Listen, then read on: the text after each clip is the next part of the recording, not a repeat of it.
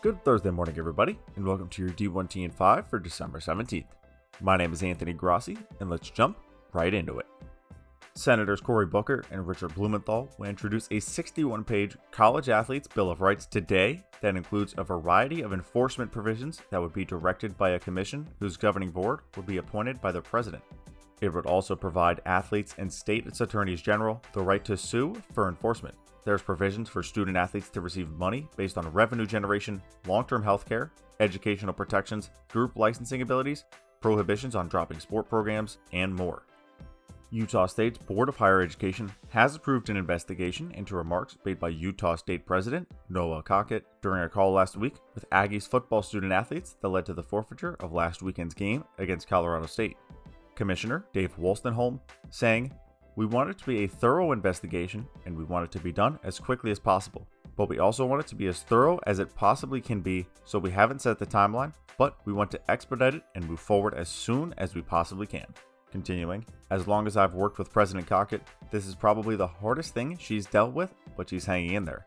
This is out of context for Noel." On Notre Dame's successful football integration in the ACC this season, Fighting Irish Athletic Director Jack Swarbrick saying, "The reasons that we value independence and it continues to be a priority for us aren't impacted by a positive experience of being in the ACC fully this year. It's just that it serves some other interests of Notre Dame as a university that are very important to us, and so that's why we'll continue to do that, but thoroughly enjoyed our experience this year." Appalachian State senior football student athlete Caden Smith pins for Sportico as he contemplates returning for another year, writing, "What does NIL mean to an athlete like me? I'm a safety at a mid-major FBS program who is less like Clemson quarterback Trevor Lawrence, a guaranteed millionaire when he turns pro, and more like the 99% of college athletes who exit the arena and move onto the working world after college. Thankfully for me and most college athletes, there's a local market and fan base to tap into for revenue. My teammates and I may never be on a commercial during a CBS primetime football game, but we will be able to make a few bucks advertising and working with local businesses in our college town." Smith goes on to predict that over time, college athletes will realize how much power and influence they have through NIL, giving them a lot of leverage in the near future.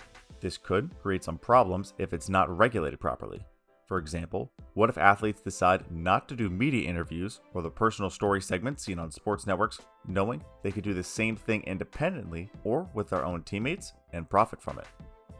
Oregon head football coach Mario Cristobal's new contract will be voted on today by the Board of Trustees.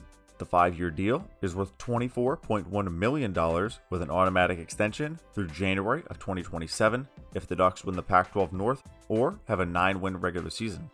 If Cristobal were to leave before the end of year 2, he would owe the Ducks $9 million.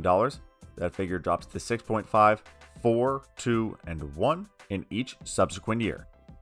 New Arkansas State head football coach Butch Jones' deal is for 5 years at $825,000 per year.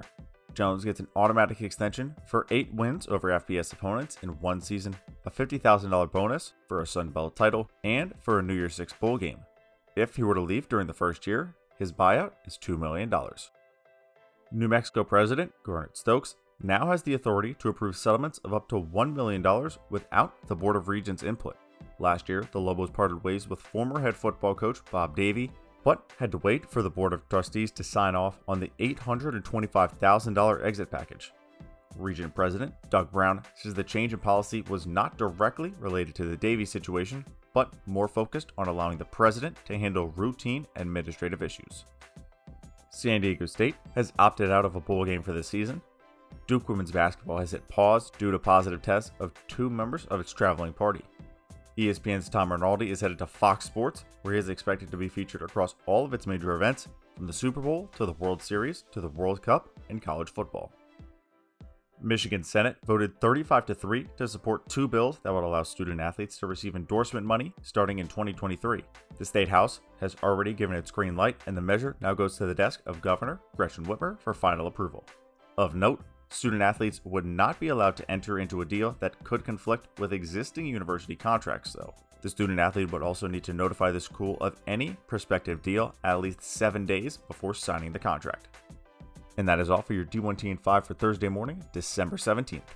If you enjoyed the show, be sure to leave a 5-star review and let me know your thoughts by replying to your D1 Ticker email via the link in the podcast description or on social media at D1Ticker. Be sure to check your inbox to stay up to date in what is going on in and around college athletics. My name is Anthony Grossi, and we will see you back here this afternoon.